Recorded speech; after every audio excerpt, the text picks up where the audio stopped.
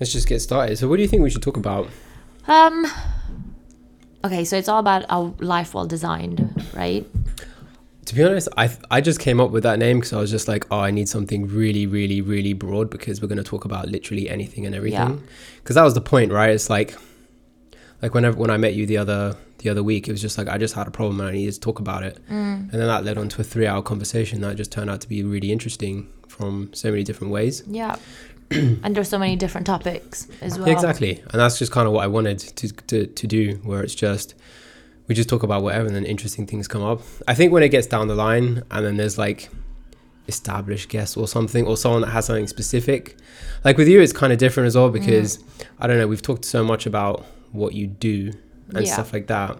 And I was thinking there were lots of things I thought about actually where it could kind of lead to what you do in kind of like an interesting way to kind of cover it for whoever might be listening or wanting to learn about you.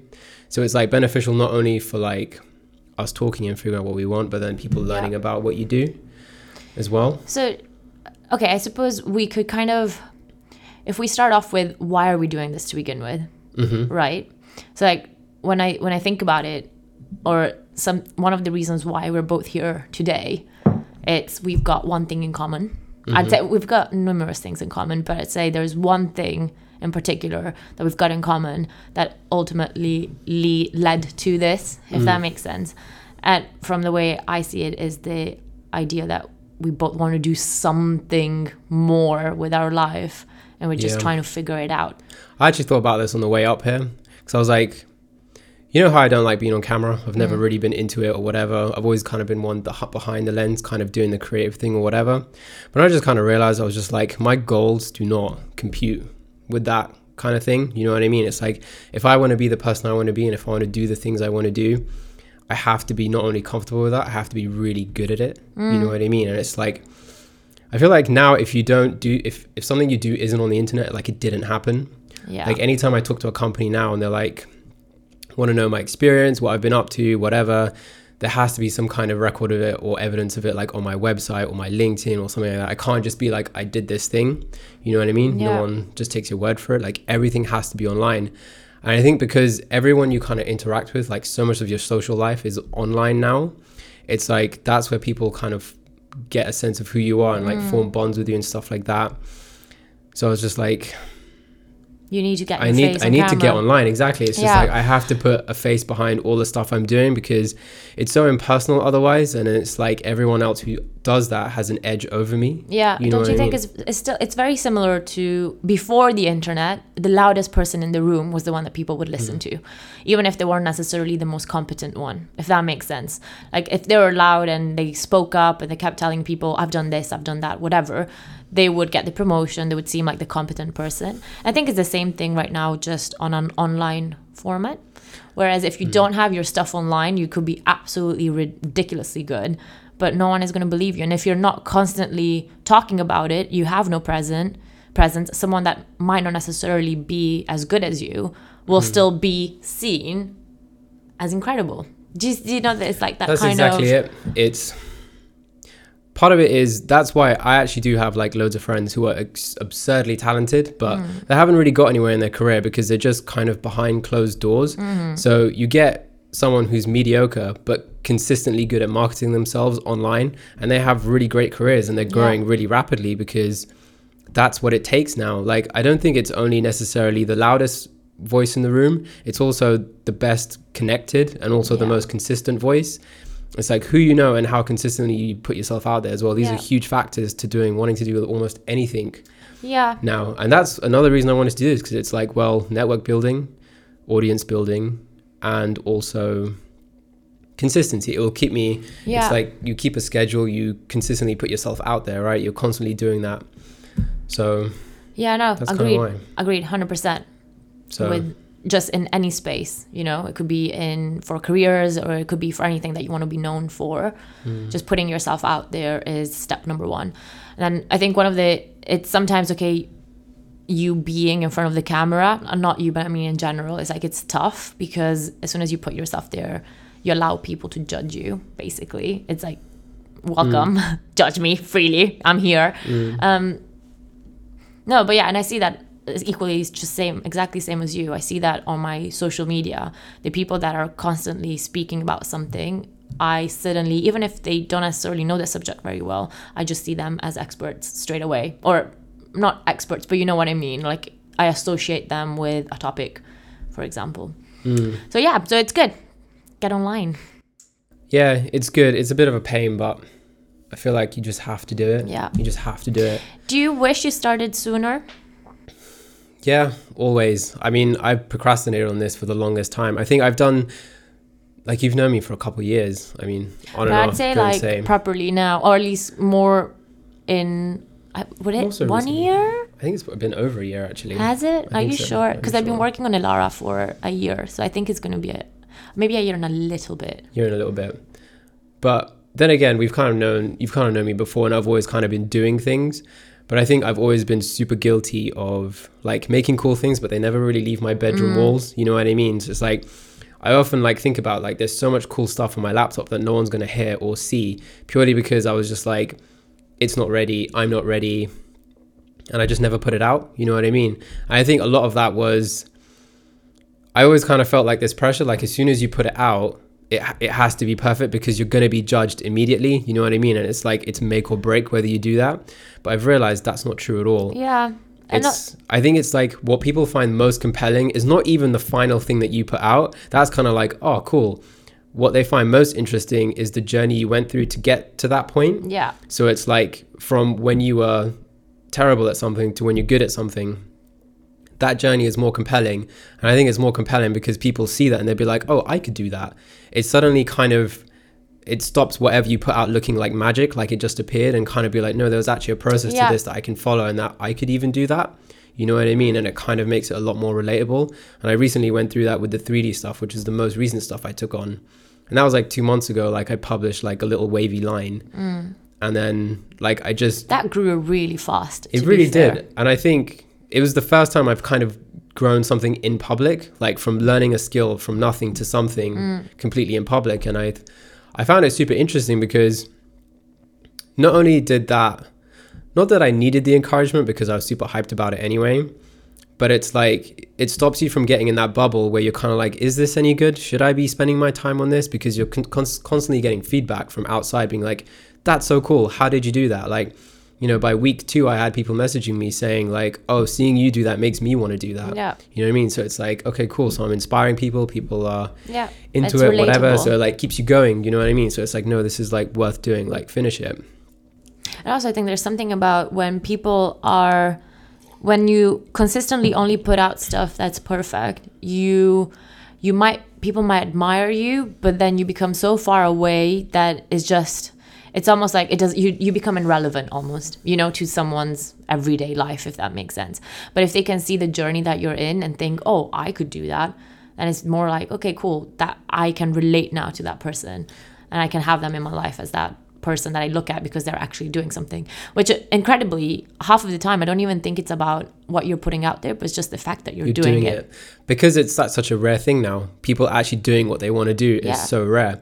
And that's another reason I kind of wanted to do this, and I kind of wanted to do it with, you know, just starting with friends who are doing interesting things. Because I spoke to another friend the other day and we were like, I mean, you can go on the gram and you can see The Rock talking about motivation and stuff like that, but who's doing it? He's so far gone. Like he's like this huge global star. Like he's in probably like the top 0.1% of people doing life right now. And it's like you see that and you see him saying you can do it and you're kind of like, okay, but you're The Rock. You know what I mean? Whereas when you see someone who grew up where you grew up, who's the same age as you are, you know went through the same things as you did, and then you see them doing it, it's kind of like, okay, you believe it a bit more. You know what I mean? Yeah. It's like, I was having a conversation with a guy a couple of days ago, and literally we're talking about this power dynamic almost. And when someone is real, they reshift this power dynamic of thinking, okay, I can do this too now. And suddenly it becomes so much more powerful. Because when you're looking at someone like The Rock, you just think, yeah, there's no way I could ever do that. One, I don't have the money, I don't have the time, I don't have the willpower, I don't have this, I don't have that. I'm just not The Rock. But when you see a mom that is juggling a 10,000 thing and she's doing it, you're like, okay, cool, I could do that too. Okay, fine, a mom is not me, but you know what I mean? Like, it's still, a friend or whatever. It's just like, but even why just can't someone I? like raising 2 kids and still running a business on the side, you know what I mean? And it could be even, it doesn't even have to be like a huge business. It's something small that they're passionate about and they've made it into a business. That's incredible. Do you know what I think the weirdest thing is? I feel like so many people that I talk to or who ask me like how I do all these things or whatever, it's like they know exactly what to do. I feel like most people know what they need to do in order to live their dreams or whatever. Like they're so aware of what's holding them back. The thing is finding the motivation or the self-belief to go from 0 to 1 and take that first step. That's like seems to be the problem. You know what though? I think it's 100%. That's a massive one. But I also think that people say they want something without really wanting it. Does that make so? And I'll explain that a little bit better. I chat with a friend and he mentioned that he tried a 300-400 pound wine bottle and it was amazing. And we always talk about how we see money so differently. So to me, money is not that important, but what's actually important is living a life on my own terms. And for him, he's like, no, but you cannot underestimate the importance of money because it gives you the freedom to do so much. So I think a lot of people say that they want X, Y, and Z, but actually, when it comes down to it, say living by themselves, not moving home with their parents, so they can afford the rent, so they can have a nice car, and that's what they actually want, if that makes sense. Because people are still working and they're working hard. They're just working hard for someone else. And when they say that, oh, I wish I could do what you're doing, yes, but you probably don't want that as much as being able to afford that really nice car or eating out every week or, you know what I mean, like that nice holiday. I think it's kind of understanding what do people really want, and chances are that that's, though they might think they want this and doing X, Y, and Z, they probably don't, or they probably want to watch Netflix more than they do want to do what you're doing. Does that make sense? It makes sense. I think the problem is because when they see what you're doing and they're like, oh, that looks so cool. You know, they're seeing your Instagram post, they're seeing a pitch, they're seeing that, you know, that 15 seconds, 30 seconds of of that cool thing you did that day. They're not seeing the hours and hours and hours you put into like preparing for that pitch, finding people to talk to, refining it, going through those, you know, all those days of self-doubt and, you know, all these sorts of things like that. They see, people see a very small fraction on social media of what you actually went through to do that. Even when, I mean, you can even see that when you look at like huge superstars and stuff like that. Like, you know, like whether, like if I'm looking at a DJ on Instagram, for example, I can look at that and it's very curated in the sense where it's like, okay, you see a picture of him jumping on a jet, going to a festival, playing that festival. But it's like, you know, that catharsis of playing that festival, that's just like 1 hour out of his day. Like 23 of those hours were filled with like grueling shit. Do you know what I mean? And like sitting at an airport for 8 hours, you know what I mean? Then producing stuff, doing legal stuff, law stuff, dealing with the pressure of like thousands of people judging you on social media. And that's now. It meant like the amount of time and hours spent when he was producing stuff and he was getting absolutely nothing in return. Probably took like 10 years, 15 years of just getting good at making his craft. And no one sees that. And it's like those 10 years that, for example, like we just don't have, right? It's just like, even for us, we've just started. And you think that, great, I've just started and I'm going to put something out tomorrow and well, it's going to be shit, you know, it's going to be crap. No one's going to watch it. It's probably not going to have the impact that I want it to have. And that's okay. And like, I'm being okay with just putting in that time, if that makes sense. That's a huge part of what I mentioned in the beginning of just doing it in public. Like you have to be, because the thing is, most people don't start because they're like, they want to analyze every single thing that they think could come up, and the human brain is hardwired to go straight to the negative. So you will easily pick out all the stuff that could go wrong, that won't work out. You'll come up with a million reasons why you shouldn't do it, and then there'll even be these parts that are just gray and you can't figure it out. And the thing is, you will never figure out all those things because the answers to those things, or even the questions themselves, reveal themselves once you begin. 100%. Like, you have to start, be shit, be okay with being shit for a while, and then you will get good. But it's that period of people, I feel like people don't want to be judged for like starting at the bottom, as you know what I mean? Like, for example, if someone wanted to be like, I don't know, like a stand-up comic or something, they don't want to be seen going to like some shitty club and playing to like 2 people. You know what I mean? But it's like, if you did that, you know, every Yeah. day for a year, eventually, you know, you might work your way to the Hammersmith Apollo. You know what I Yeah. mean? But it's like, you got to earn it. You know what I mean? It's funny that you use that analogy, because I keep thinking, I really want to do stand-up comedy. Oh, really? Because I'm so shit. I'm not funny. I think I like my jokes, but I like my Pretty jokes funny. occasionally. But I think, how amazing would it be to do something that you're absolutely petrified of, that you know that you're so bad at, and that you know most likely you're going to be booed at.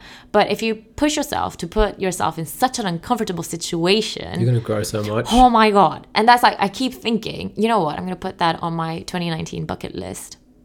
Do it. I will do it. I will literally, as like, prove to myself that it's okay. Let's go to an open mic night. Oh my God, let's do it. I'm being serious. No, genuinely. Okay, fine, done. We'll sign you up after this. We'll sign you up. Okay, maybe let's sign.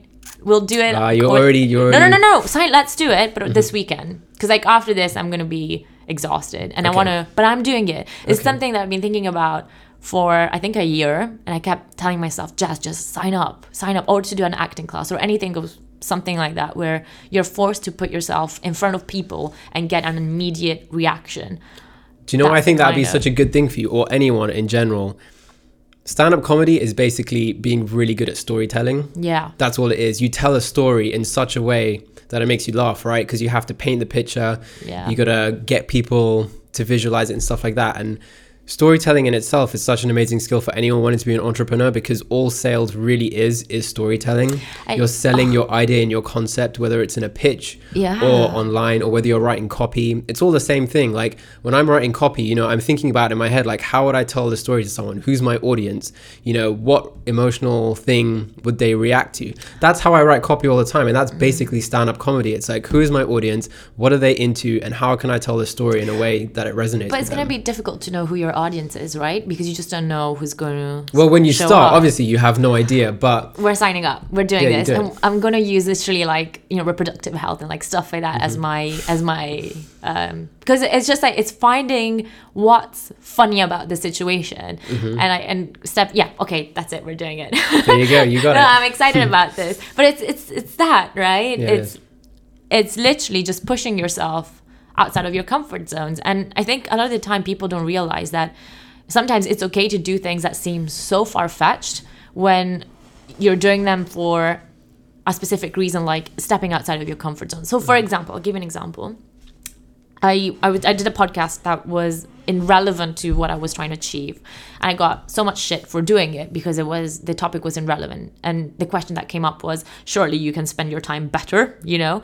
But then you start thinking, not everything that you do, every step that you take, even if it doesn't seem to make sense, but it's outside of your comfort zone, whatever it might be, it's still a step forward somewhere, even just character building. So more steps forward. But that's also true. That's true of failure as well, because the reason that helps you grow is because each thing you do, obviously it compounds like your skill sets, right? So for example, another reason why I tell everyone like failure is so important, like you must suck at things and fail at them, because if I tried 10 ventures and I failed each one of them, I go into my 11th venture with the compounding skills of the 10 that I had before. So I'm like now 10 times more likely to succeed at the 11th than I was at my first. You know what I mean? And you only get this stuff by doing things, by taking action.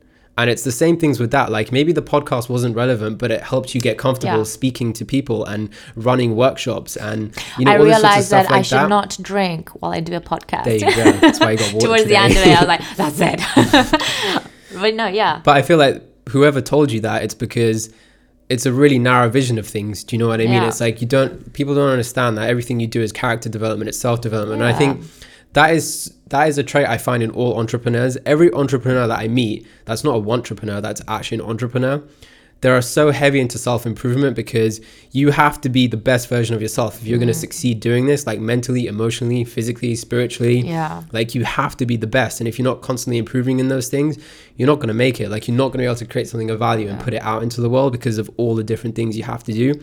You're in an uncomfortable situation every day. You're failing every day. Every hour sometimes you suck and realize things don't work, but you become resilient to those things. You grow from those things.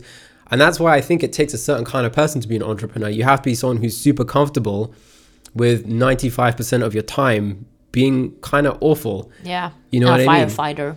Yeah. I mean, running your own business, trying to build your own thing sucks most of the time, but it's worth it because then the 5% that you do get is amazing. Yeah. You know what I mean?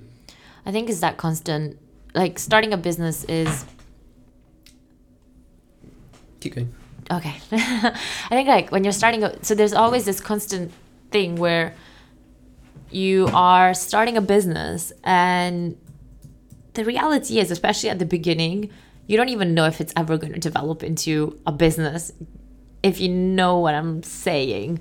It's almost like this kind of thing, like you just go and you think, okay, I'm going to do this. And chances are, I don't know, I guess it's that constant self-doubt as well. And I know that until you make it, you're always going to wonder, do I actually have what it takes to be able to do this? You know, because there's so many things that you just don't know and that are so difficult and that come so unnatural. And ultimately, I do think that making it means being able to overcome the things that feel so unnatural. And one of them, for example, is sales or talking to people, you know, just kind of forcing yourself to network and to put yourself out there, to let people know what you're doing, to put yourself in front of the camera, because unless you do everything that feels so unnatural to you, you're never going to make it. Literally, it's like as blank as that. I think that's true because if you don't feel like you're doing things that are unnatural to you every day, you're not working hard enough. And you're not growing. You're not working hard enough. And it comes back to what we just said. Like you're not growing enough, you're not improving enough, you're not becoming the person you need to be to succeed. And that's one of the things I've learned as well is to like, that's why I don't really compare myself to anyone anymore. Like my only competition is who I was yesterday. That's it. Yeah. Like, am I better than I was yesterday? If so, then I'm on track. Because everyone's journey is completely different. Everyone started from somewhere different. Everyone's heading somewhere different. Like, to compare with them, it's just completely pointless. Yeah. You know what I mean? Because it's like, and it comes down to the same thing as well of like, you know, when someone's jealous of someone else, like, oh, look at them, whatever. It's like, it's a waste of time because it's like, unless you are willing to 100% trade places with that person, spending time being jealous of them is just irrelevant. You know what I mean? And it's like, weirdly enough, I haven't really come across many people like that in recent times. And I think it's because like my circle's slowly been changing. It's because I've realized the people who do this stuff, you know what I mean? Who know what the route to success is, that you have to be failing and trying things and stuff like that. They never hate on you. You know what I mean? They're just encouraging because they're going through it too, or they've been through it and they get it. And the only people who knock you down are the ones who aren't doing anything about it. And it's just like, well, why do you care what they think? But don't you think that you slowly stop talking to those people anyway? They just naturally filter out. Yeah, like they literally really naturally. Just because as soon as you start focusing on what you want to do and your life purpose is just people, literally, the people come in and out, and it sounds horrible to say, but it almost doesn't matter. No, it really doesn't. I've outgrown so many people and I don't even hesitate about it anymore. Like there are people who I'd be like, oh, you know, I love these people, like some people that I grew up with who I thought like were going to be my friends forever. But you just reach a point where you realize actually you don't have my best interest in heart. You know what I mean? You're just holding me back. Yeah. Like if you're constantly around people who aren't doing anything, who aren't trying new things, who aren't striving to be anything, you become that person. You know what I mean? It's much easier to fall into bad habits and stuff like that if you're not resilient. Especially if you're like spending time with them and you're not seeking them out as in, you know, let's go out, let's hang out, whatever. I'm realizing more and more that the reality, like before, especially a couple of years ago, I used to, you know, like when you look at your circle of friends and you think, oh, why don't I have this many friends? Or like, I wish I had more friends. And most of the times you only think that because you're not actually looking up at who's there, because people are always there. But then you slowly start realizing the more you focus on your purpose and what you want to do, you don't actually have that much time. No, you really don't. Yeah. So then you want to become not selective. I think selective is the word. I don't like using it. It sounds horrible. But you start just picking the people that you really want to spend time with, that matter to you. Life becomes so much easier as well. So I'm super selective about who I spend time with, and I've become pretty ruthless about it as well. Again, not in a being mean kind of way, but it's just you realize who has your best interests at heart, right? Because if you always come up against someone who's like, oh, I'm busy, oh, I can't do this, can we reschedule and do this and do that? It's like, no one is that busy.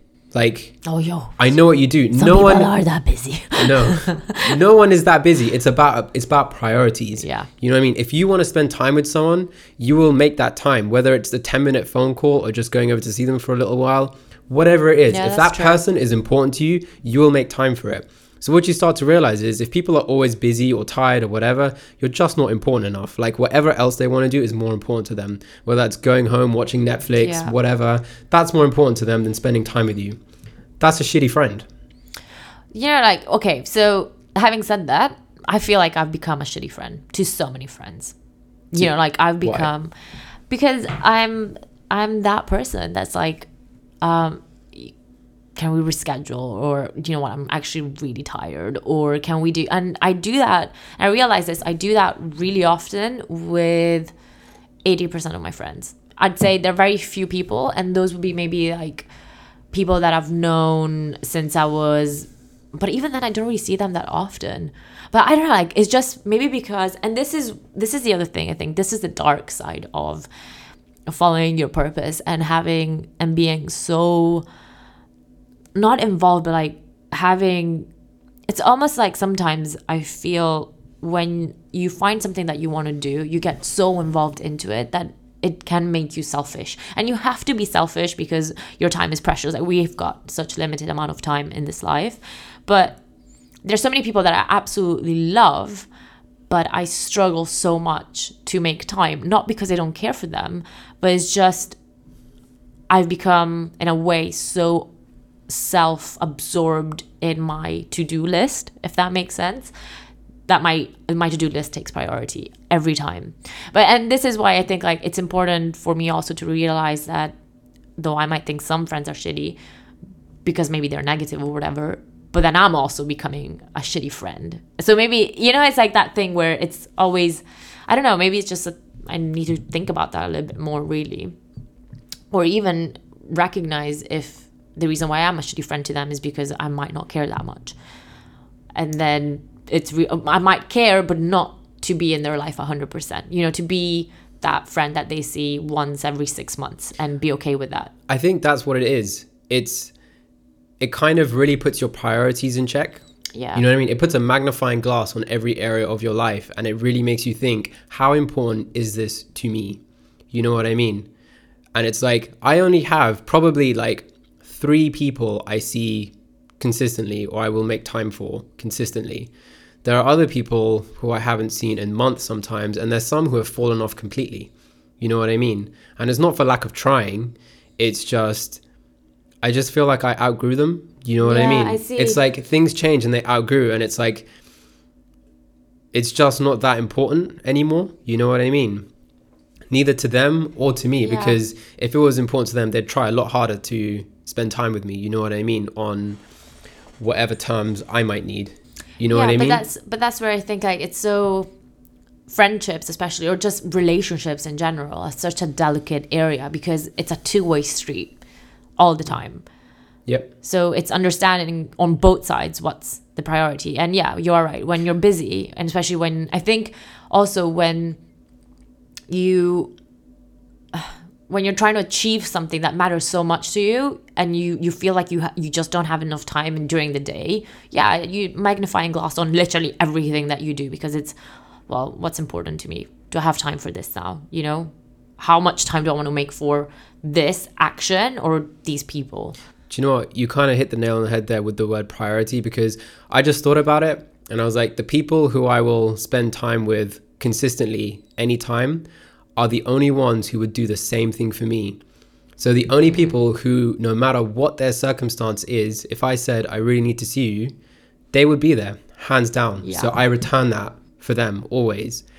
And the people who are super flaky and never really there, well then I don't really have the motivation to like drop everything that I'm doing just to see you. You know what I mean? You build a different kind of relationship. Yeah, so it's just like, again, it's just then they become prioritized naturally. Yeah. It becomes like, it just happens. Do you know what I mean? Yeah. And I'm sure the case is the same for them. You know what I mean? Where it's like they have the people they spend the most time with.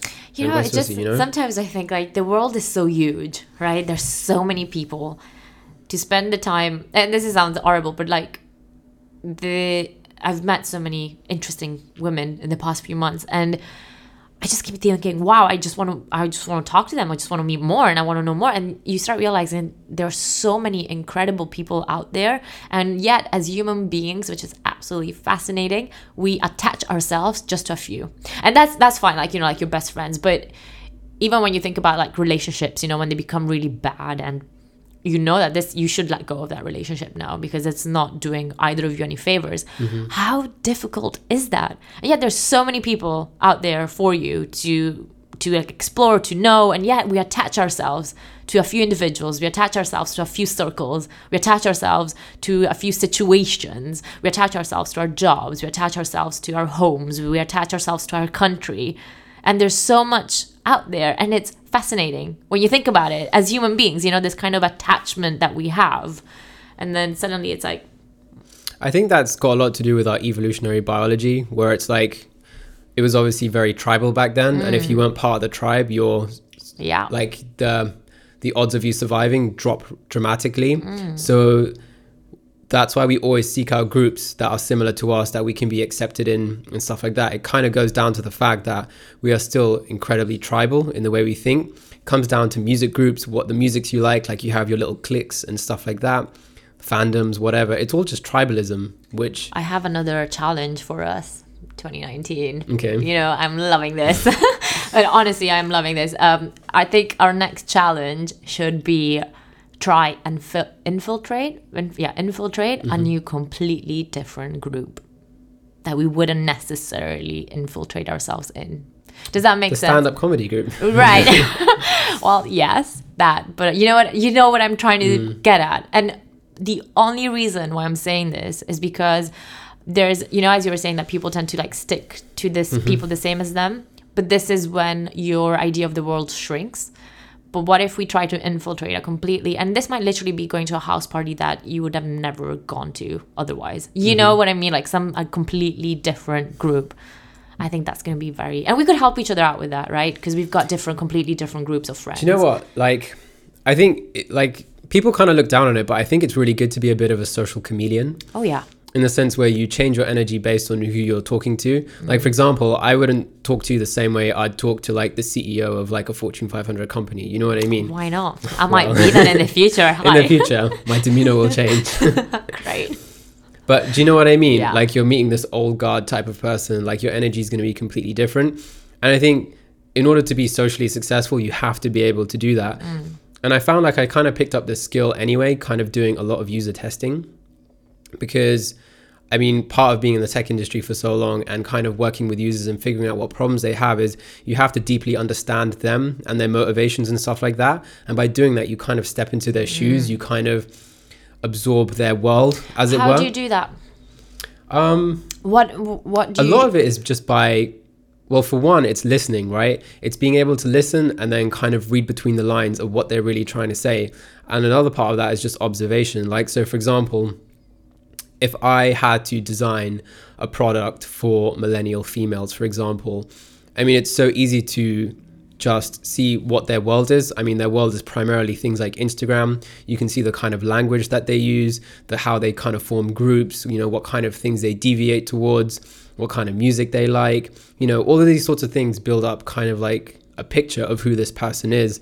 And then when you kind of visualize that, you can kind of step into those shoes. So then when they're talking, you have a better sense of when they're expressing their problems. You can kind of see it from their point of view more. Like, you know, it's like, for example, like if you were selling something to a millennial female, for example, the problem she would state that she's having in high school or whatever, you may look at that and be like, as a grown person, be like, oh my God, that's like not important at all. But you have to be able to like pull back and be like, what is it like from your point of view? What did you grow up with? You know, they've grown up always connected, always online. That shaped who they are in a completely different way. Likes and things like that mean something completely different to them than they do to us. You know what I mean? So it's like, I think it's just about just being incredibly empathetic, I think, and just allowing yourself to absorb their world and just not judging it. Just observe it for what it is, because that is their reality. You know what I mean? That is their human experience. That is how they see things. So I think it's super valuable to be able to just do that and just kind of see what other people are doing. It's tough. It's tough.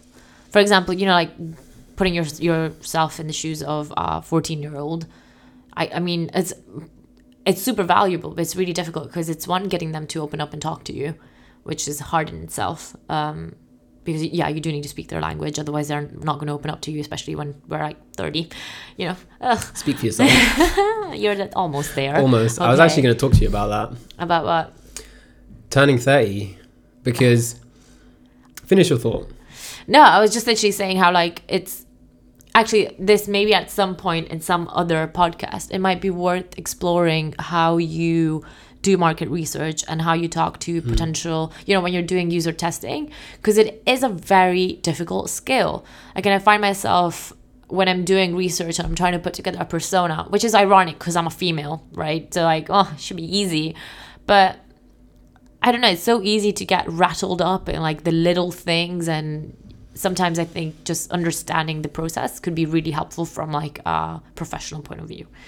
But yeah, so you know, I don't really have, at least I don't think I have like an academic process to understanding people, because I think if you attack it like a scientific problem, like you've got to break it down into specific boxes, you'll struggle because people aren't black or white. It's very difficult. I mean, you can make generalizations about them, but then generally, because they're generalizations, I suppose, they're not very accurate. And I don't feel like that helps me that much. Like, I've actually never done a persona. Yeah. Never. Because I don't know, I just never found it that helpful. Like, for me, I mean, I never really tell, like, if a company wants to work with me and stuff like that, I've never, they're like, oh, what's your process? Expecting you to have like this really categorized thing that you go through, and it's all militarized and it's tested and proven and stuff like that. And I've realized it just doesn't seem to work that way for me, or at least I don't see it that way. I genuinely just go up to people and just have a really human conversation with them. I just get them to open up to me. How do you find these people? It kind of depends on what it is. Like, if it's in a remit where I have connections, then I just get introduced, or I'll just speak to them. You can just reach out, like, everyone's connected. You can just DM someone on Twitter or Instagram who you think might have valuable information that you need, and just start a conversation with them. And I think that the key is, if you're going to do that cold approach, is to provide them with some value first. You know what I mean? Like, make them understand why it's important you talk to them. That value could be like, look, I'm trying to develop this problem to solve this problem that I know you have, and like, you talking to me would really help me. And then we might be like, oh, that's a huge problem for me. Yeah, I'm happy to talk to you. It's fascinating because, say, for example, like right now, you just said that really quickly, and it's like, yeah, cool. That seems like easy enough. It's not.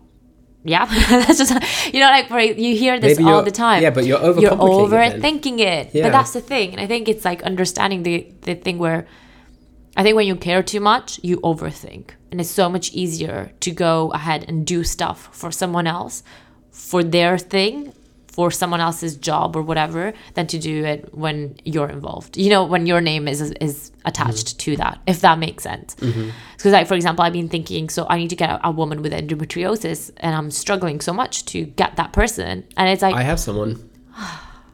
Well, there you go. That was See? easy. There you go. I mean, it's just, you just have to reach out and put out like what you need. You know what I mean? But it's just, the thing is, you will be surprised who is willing to help you if you just ask. Yeah. Most of the time, they don't even want anything in return. But most people are just really nice. Tough. And I think that's the thing, right? It's like, actually, not for everyone. It depends on your person. I think it's just a mental barrier everyone has, where it's like, you know, everyone's just super busy in their own lives and no one really cares about what you're doing and stuff like that, which is true to an extent. But it's like, if you make the effort to go and ask someone and you're super genuine about it, you know, and you're not taxing about it, where you're like, you know, where you're draining them or whatever, I think like people will just help you. And it's like, actually, I think a key thing as well is to see that you're actually doing something about it. Yeah. If it's just a random conversation, people are less invested. But if they see like you've actually tried a bunch of things, they don't work, and you're trying to figure out a solution, and it's like, they're more likely to help you then, because they can see you're putting in the effort. Yeah. This applies to like getting mentors and stuff like that as well. Like, no one wants to mentor someone who just has a bunch of questions, who hasn't taken any action. But this is why it's so important to put yourself or put your stuff out there for people to see. Yeah. Because when they see it, they're more likely to want to get involved. Yeah, but definitely. if you out of the blue, Like, I've never posted about anything, I've never done it, and start DMing people, and suddenly it's like, oh, where did this come from? You know? But if you're, and again, it goes back to what we were talking about right at the beginning, full circle. Put yourself out there. But let me ask you, when you're DMing someone because you need help with something, how many people do you typically DM? 0. 0. There you go. Well, this is the problem. Or I will only message friends that acquaintances that I know, and then my message will be like really almost like, oh, please, if you wouldn't mind, or like, you know, super sweet, instead of, hey, I'm doing this, it's so cool, I would love for you to get involved, full stop. Yes, no, like, you know what, like, I think your sales pitch just sucks then. Yeah, you know what I mean? It's like, if you're not excited and confident about what you're doing, the other person isn't going to be. Exactly. If you're like, this is an incredible opportunity, I'm going to change the world with this, like, women everywhere are going to need this, and I want your help to do it, they're going to be way more enthusiastic about helping you than, like, if you try and make it sound like they're doing you a favor, they're going to be like, oh God, like, do I really have to do you a favor? But it's like, no, this is an opportunity for you to get involved with something really cool and awesome. Yeah. They were like, oh, okay, I'm totally into it. But words are so important. I'm reading a book on persuasion, and they say how... Which book? It's 50 something about persuasion, 50 rules, something like that, and one of them is so simple, but I have like, 3 books I'll give you, remind me after this. But it makes a big difference, and once you're made aware of things like that, like, make them excited about it, make it seem like they've like, for example, if someone comes to your podcast recording, something that you could say is, thanks for choosing to be here today. So you're kind of saying you chose to be here, so it's your choice if this is good and bad, and you know what you make out of it. So it's like little things like that, but you wouldn't think of saying it or using that, or, you know, so send those books my way because I need them. But it's like, part of it is you have to remember, everyone just cares about themselves. You know what I mean? Yeah. Which is so it's sad. Like, if you just frame it in a way where it's like a positive thing for them and not a favor to you, you're going to get a way better like return on people wanting to get involved. And I think the other thing is people underestimate just how many, if it's a cold approach, like, it's not just 10 people you have to DM. It's like 50, 60, like maybe 100. And maybe then out of that, 5 people will get back to you. And maybe out of that, 3 people will get involved. Yeah. Like, cold approach is really hard. Let's make that our next challenge. Oh my God, all challenges. I DM 50 people by the end of next 3 days. Yeah, I mean, that's what you have to do. Yeah. Go into the you've got me someone for endometriosis. So pick another thing and just... If she's available, I will need to find out. That's fine. But I could have multiple. I'm aware it's something she blogs about a lot and talks about a lot, so she might be open to it. Yeah. I'll have to ask my sister to get her in touch. Yeah, that'd be amazing. But then equally, let's do 50 and see whether... You see, I actually think this is quite good, because set that and then do it almost as a test. But also, I would say as well, it's like, go to, like, again, it's like another sales thing. It's like, sell what people are already buying. You know what I mean? Go to forums about endometriosis. Like, go to forums where people are already openly discussing about that, and be in touch and be like, hey, your story really inspired me and I want to do this, so can we get in touch? Like, your hit rate on there is probably going to be a lot higher than Instagram, or at least even on Instagram, make sure it's a page maybe dedicated to that, or like, you know, survivors of X or whatever. I'm sure there's loads of support groups and stuff like that. Yeah, it's like I'm always scared when I do that, especially with people that are like mentioned that they've suffered from it or they went through something. I was doing that today for ovarian cancer, and there's these really horrible stories about these women. And I just thought, oh my God, it'd be incredible to be able to speak to them, because more people need to know about this. And then I thought, if I message her now, though, I come across as so creepy. Like, I'm just trying to take advantage of it. And I think that's my mistake. I need to start seeing this as, I'm not taking advantage. I want to highlight this problem. You're giving her a voice. You're giving her a platform to talk about what she went through. And I'm sure she would want to do that. But this is where I think it's fascinating, because now we start talking about how our own insecurities and our own mind block us from doing what we want to do. That's why I mentioned annoying. That's why I mentioned entrepreneurs need to be super into self-improvement. Yeah. Like, you have to always be overcoming mental blocks. Not once, not twice, not every day, like, all the time. Every day. Like, and you're not going to overcome the mental block just by doing it once. You're going to overcome it's repetition. Exactly. Everything is repetition. That needs to be, I think that's really important to remember, that it's that you do it once, it doesn't mean that you're now overcome that mental block. It's got to be consistent. Yeah. That's what I was telling someone else as well. They were like, how do I become successful? And I was just like, you just take action consistently. That's it. That's like the magic secret to being successful. It's just consistently taking action, because you learn, you grow, and things happen. You know what I mean? You can only theorize about stuff for so long. Like, it's just, reading a book about something doesn't teach you anywhere near as much as actually going and doing the thing will. Reading 50 books about pitches won't teach you as much as going and doing a pitch. You know what I mean? You just have to get over yourself and do the thing. And it's super scary, but that's where all the good stuff is. You know what I mean? It's incredible, because I literally feel like all of the conversations that we've had come back to that one point. Just doing things that make you uncomfortable and just doing them. Literally just... It's the foundation for success. Yeah. Honestly. And that's why I feel like the reason most people don't do that and most people suffer, I think, doing things they don't want to do, is because, the entire society we've built is for comfort. Yeah. Everything we've created an incredible society that's just all about comfort. Yeah. You don't even have to go out your house to get food anymore. It's delivered on demand. You've got movies on demand. Everything is on demand. You don't have to wait for anything. You don't have to earn anything. You don't have to particularly be good to get any of these things. It's just on demand and always available. And I think the same with social media. It's just instant access to everything. Yeah. And it kind of teaches you that things should just happen instantly. And that's why I think people fail at this, is because this isn't going to happen instantly. This isn't even going to happen in 1 year or 5 years. It's probably going to take you 10 years of just going through the worst shit possible. And then maybe you'll get to where you want to be. Or maybe you'll have even more work to do. You know what I mean? And it's that sense of delayed gratification that no one has anymore. No one has the discipline, the resilience to go through those things. Or not everyone, like most people.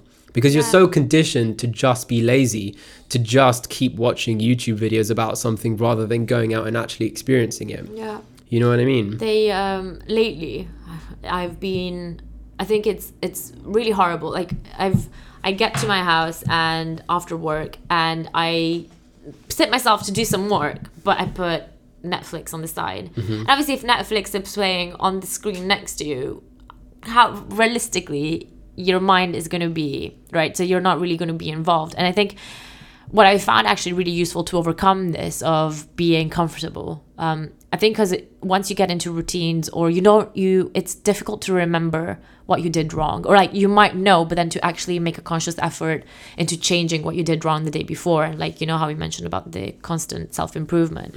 And there's this, such a simple technique, but doing it has changed my attitude towards things so much. And it's literally I write down things that I would like to achieve on today, and then either tonight or tomorrow morning, more likely, I will go back and I'll say, what did I actually achieve out of everything that I wanted to do, and then what didn't work out, like what happened that stopped me from achieving it.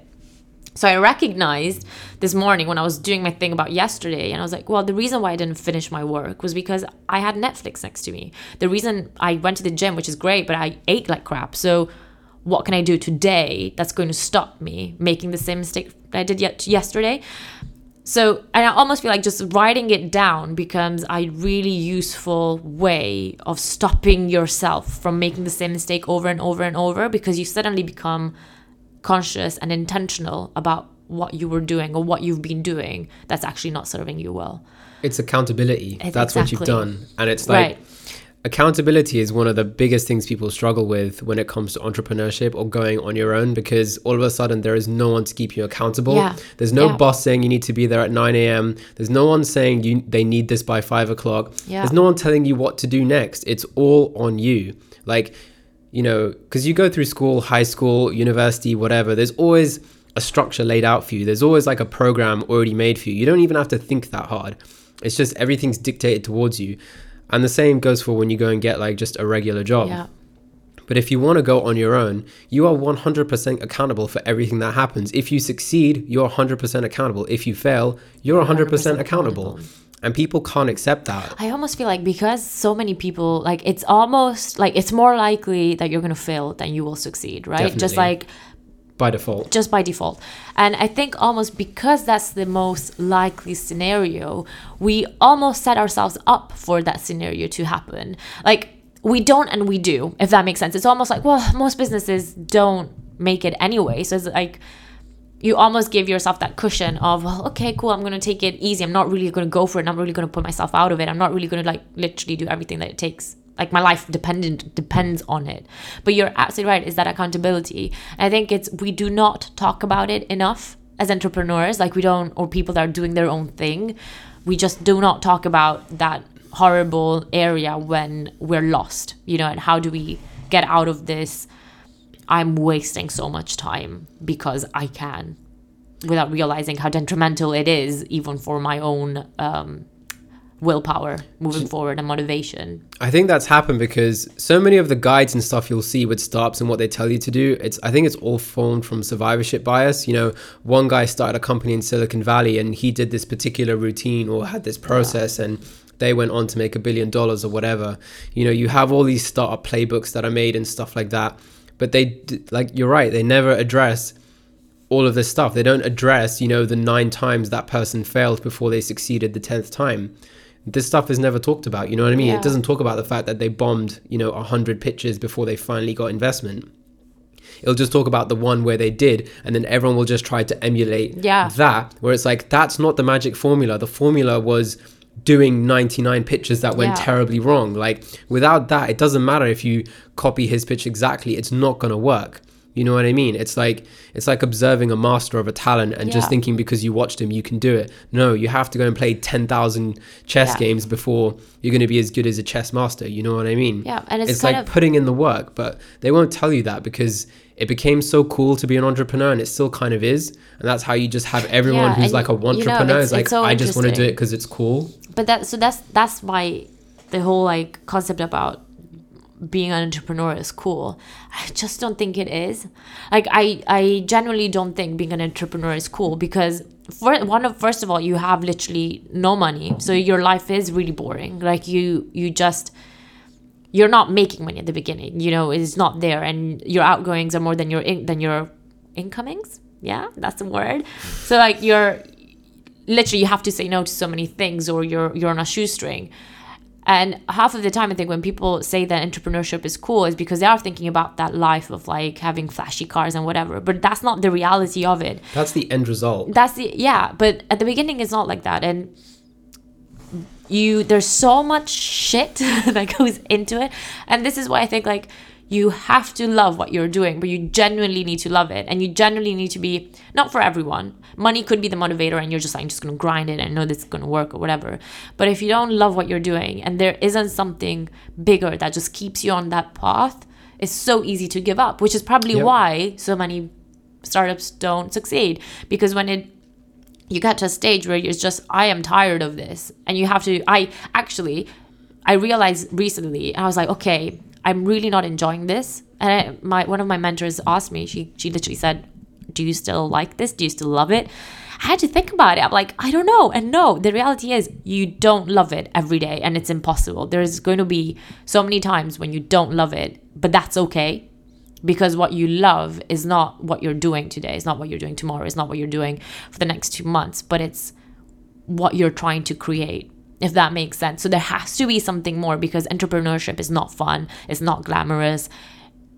And literally, unless there is something more that you want to do, I would never go. Like, I'd rather work for someone than build a business that I'm not interested in, if that makes sense. The worst reason to be an entrepreneur is because you want to be an entrepreneur. Yeah. Like, exactly. It's the worst reason. You have to have a problem you so deeply want to solve that you can't sleep because, you're still thinking about it and you want to solve it. And that's why I know eventually I'm going to start another company at some point.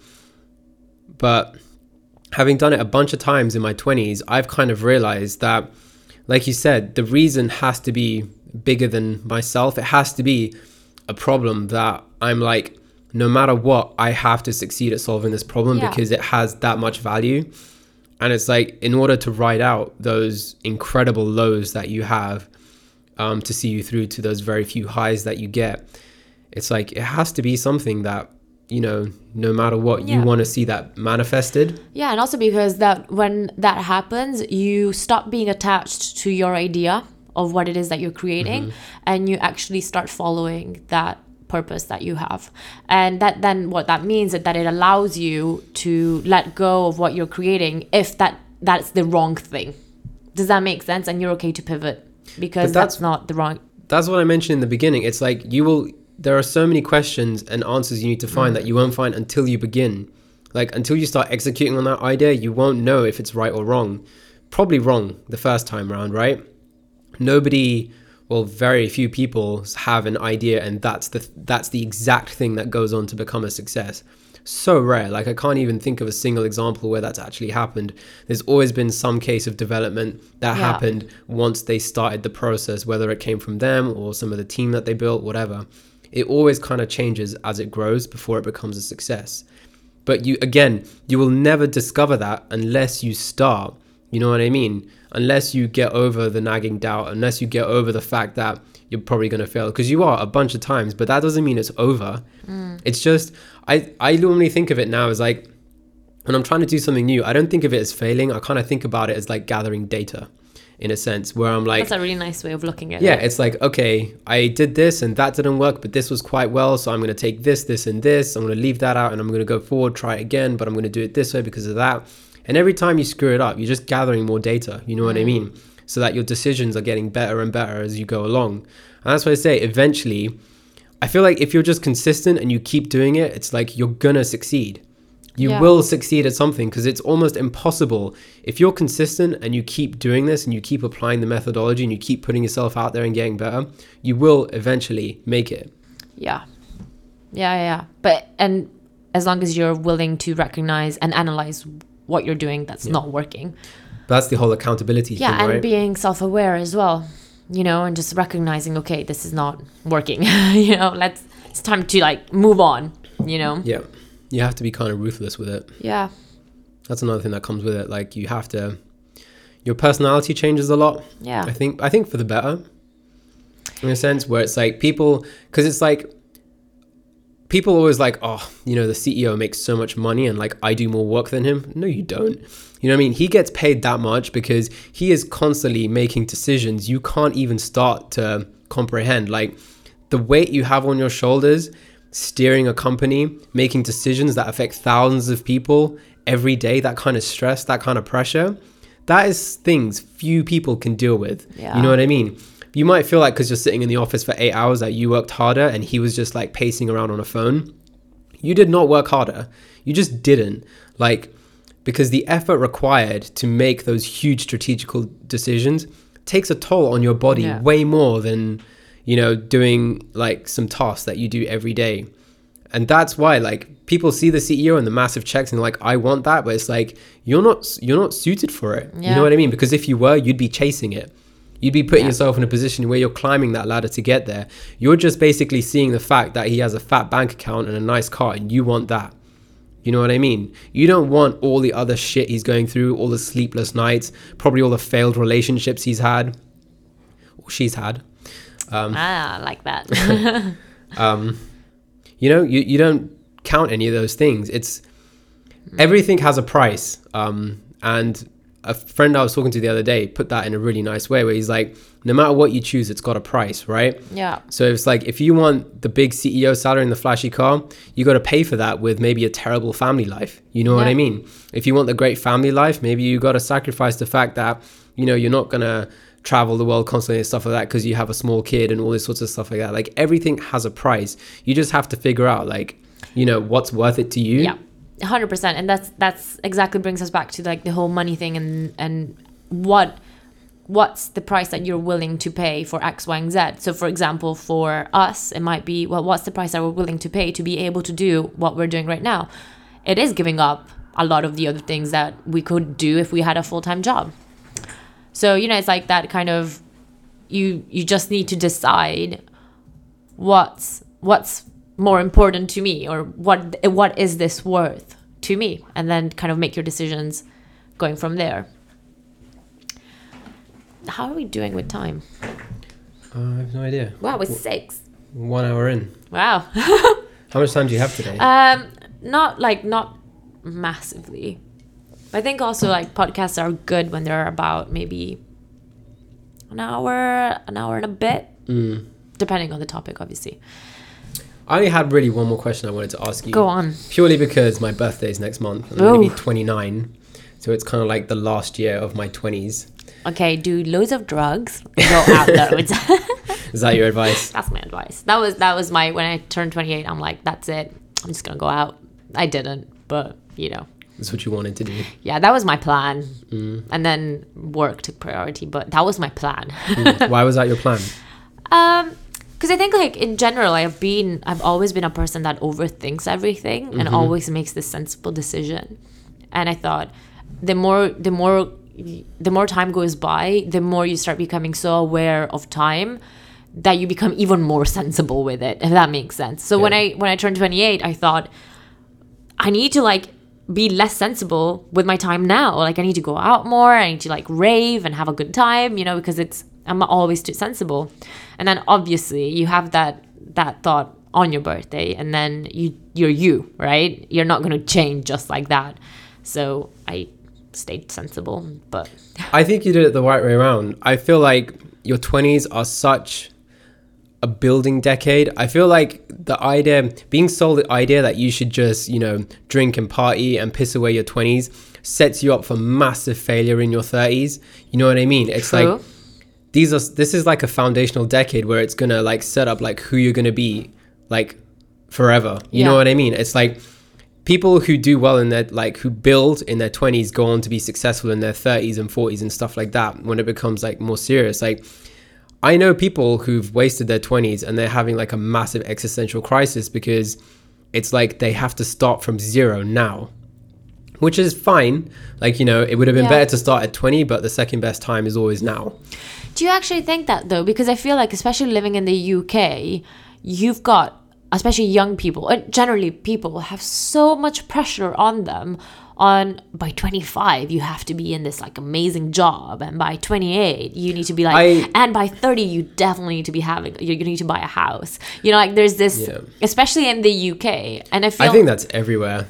Do you think? In Italy it's not like that, by the way. In Italy it's definitely chill. No, it's super chill, but it almost feels like it's on purpose. It's definitely done on purpose to create a society that's just like focused on achieving these things and really like work orientated. So I feel like those are just super false milestones anyway. Like I mentioned, everyone's on their own timeline.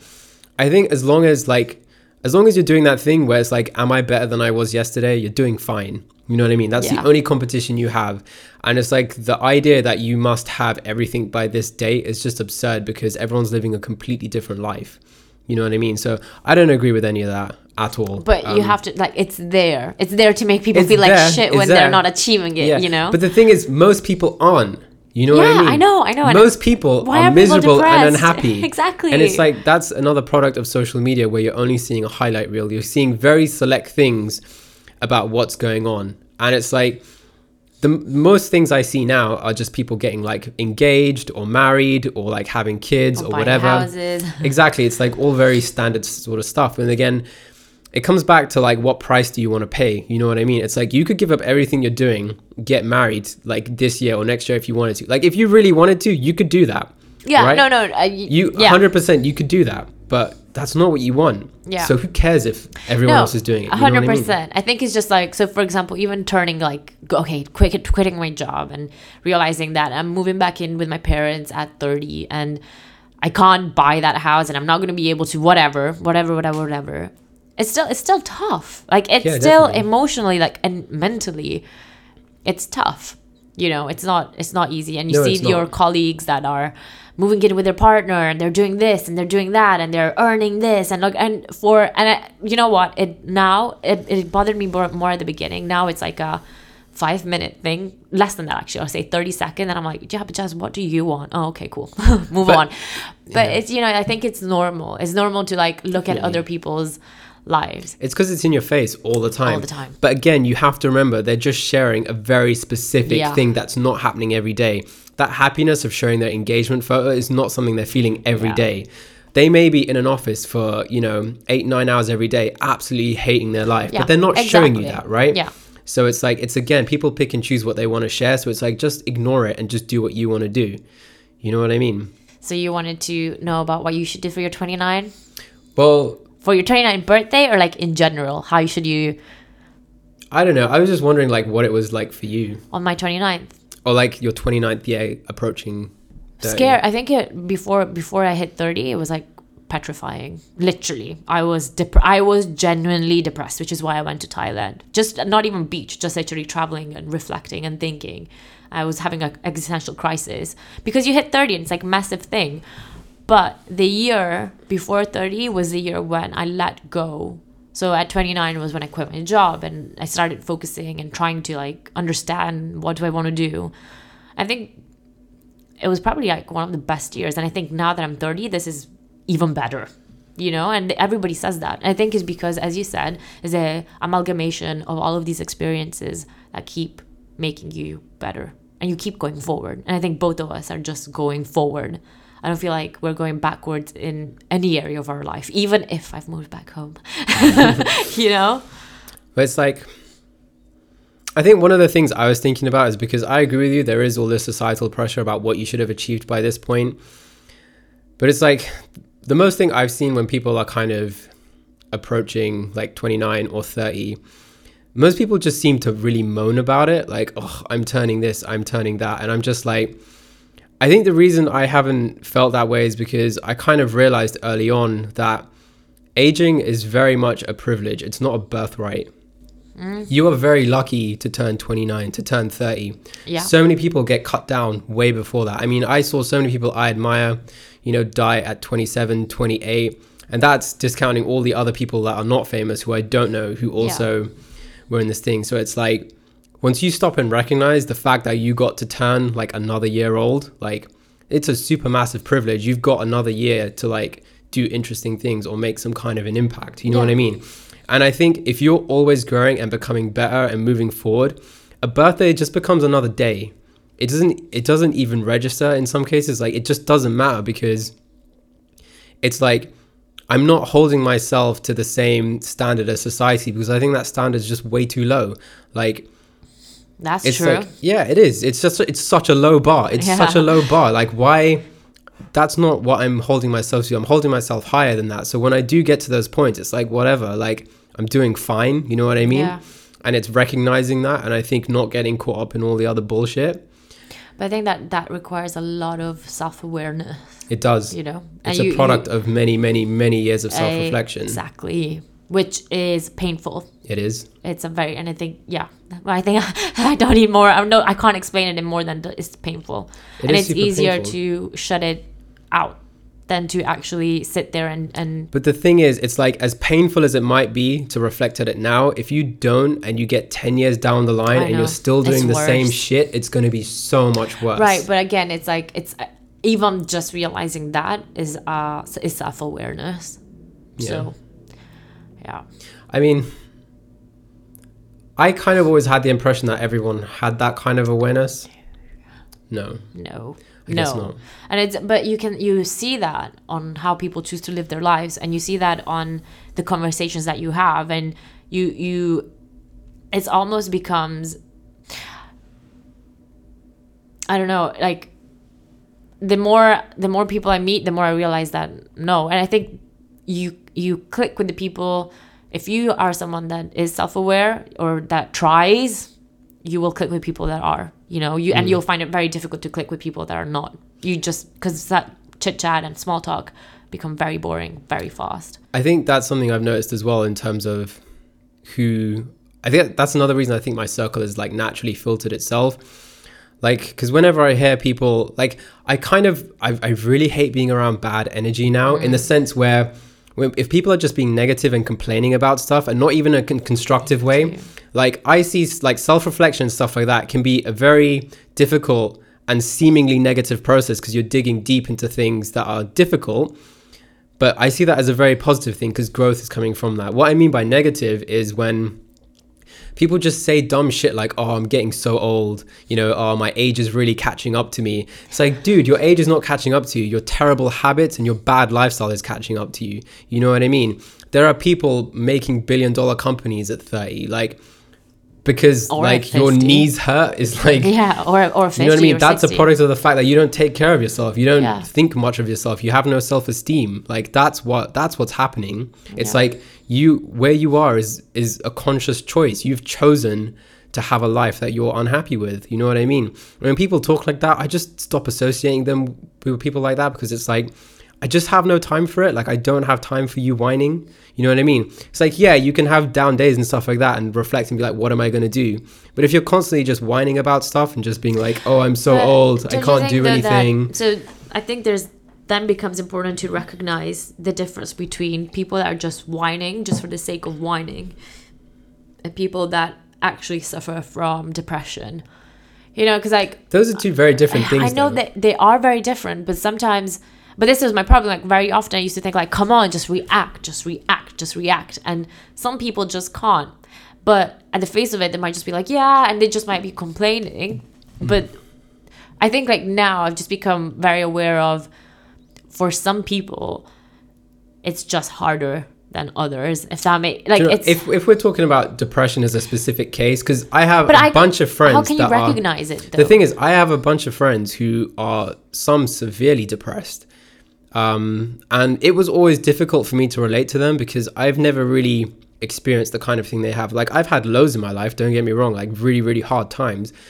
But I've never found myself in a situation where whatever I was going through has rendered me in a state where I'm inoperable and I can't do anything. I've always been able to take action and change things. Whereas I see some of my friends who have been rendered into a state where they just can't even get out of bed some days. But you see, like, so that's where I think, like, that's that type of depression. But I also think there's depression where you just see everything so negatively that it's difficult for you to take action because you just don't see the point. Like, it's almost like, yeah, but this, yeah, but, and even that in itself, I think, is a form of depression. Like, just not being able to react and just being in a negative state all the time to the point where you just can't see the positive of, you know what, but it could be bloody amazing, you know? Does that make sense? It does. So this is where, like, I really struggle with, because I'm very much like you, and I think both of us have, and I think most people that we associate with have this way of, like, if you don't like this, dwell about it for a day or two, but do something about it by day 3, right? Now It's time to get up or figure something out, like, think about it and change, do something. Some people just can't. And I think it's like, and I know what you're saying is like, okay, it becomes difficult for you to associate yourself with them. And why should you if it brings you down? But then it's also, I think, like, for me at least, it's accepting that that's who they are and it might not be possible for them. Let me caveat that, because it's not like a blanket statement, because I have friends who are very much like you described, right? Yeah. Sometimes they struggle to do basic things. So there's like a spectrum. There are some that, you know, struggle to do basic things and take care of themselves. And there are some who don't believe in themselves and are just negative all the time. And then it's like you've got people in between, right?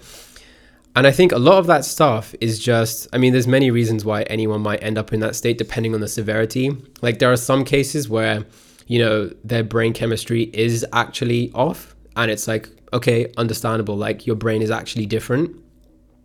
But then you have some who constantly enforce their depression by just doing negative things all the time. It's like a spiral. And it's like, I even know some who actually, it's almost like they enjoy being depressed. It's like a conscious choice to stay in that hole. Because I have some friends, I like, as deep as they may be depressed, they're always trying to get out of it. They're aware of it and they're trying to change it.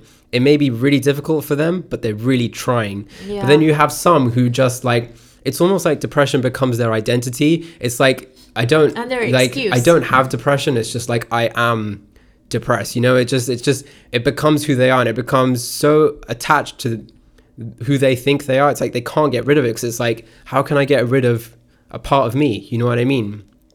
It's just like this really, really deep set victim mentality.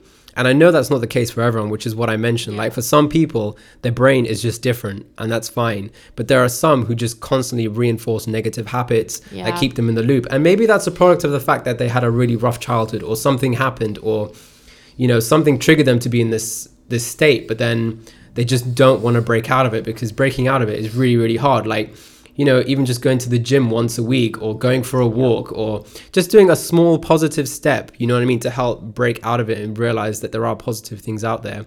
They just don't want to do it, even though they know they're capable of doing it. You know what I mean? And I recognize that we're different and not everyone's the same.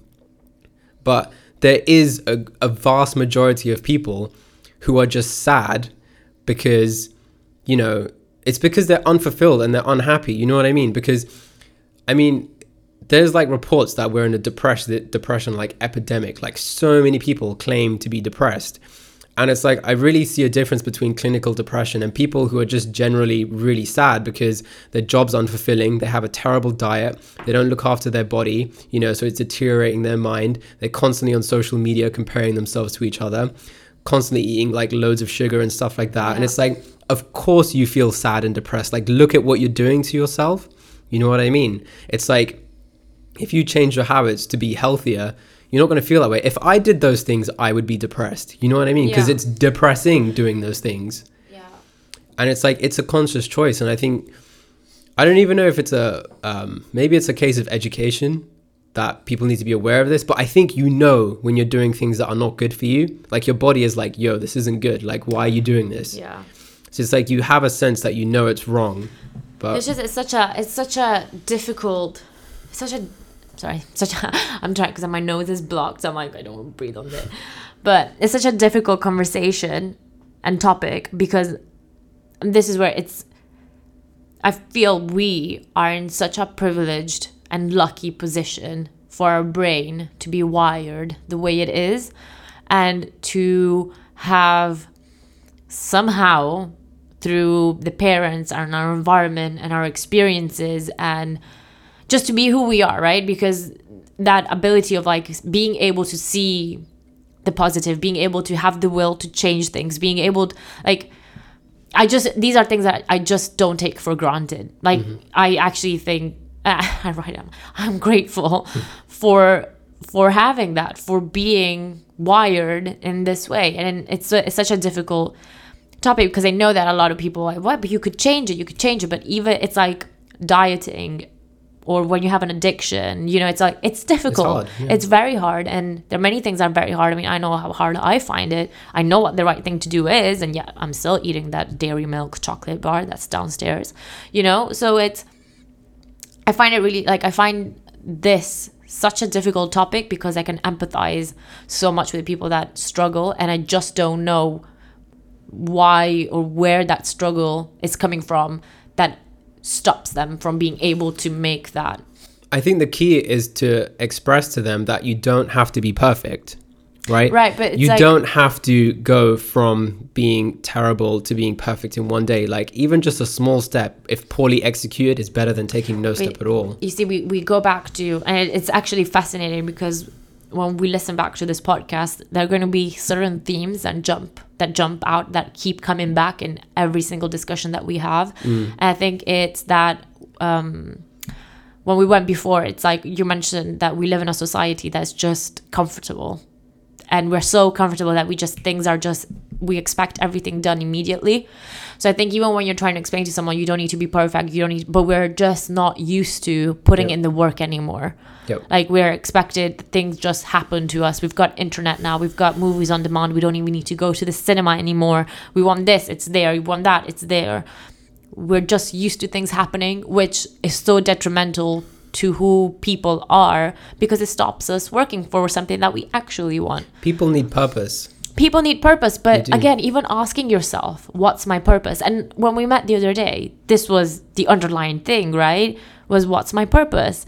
And even for us who are actively looking for it and working towards it, it's that question is crippling, right? Because it's ultimately, a really, really hard question. And the reality is that your purpose will be different from mine, and will be different from, like, making the world a better place, yes, but in what way is going to be very different.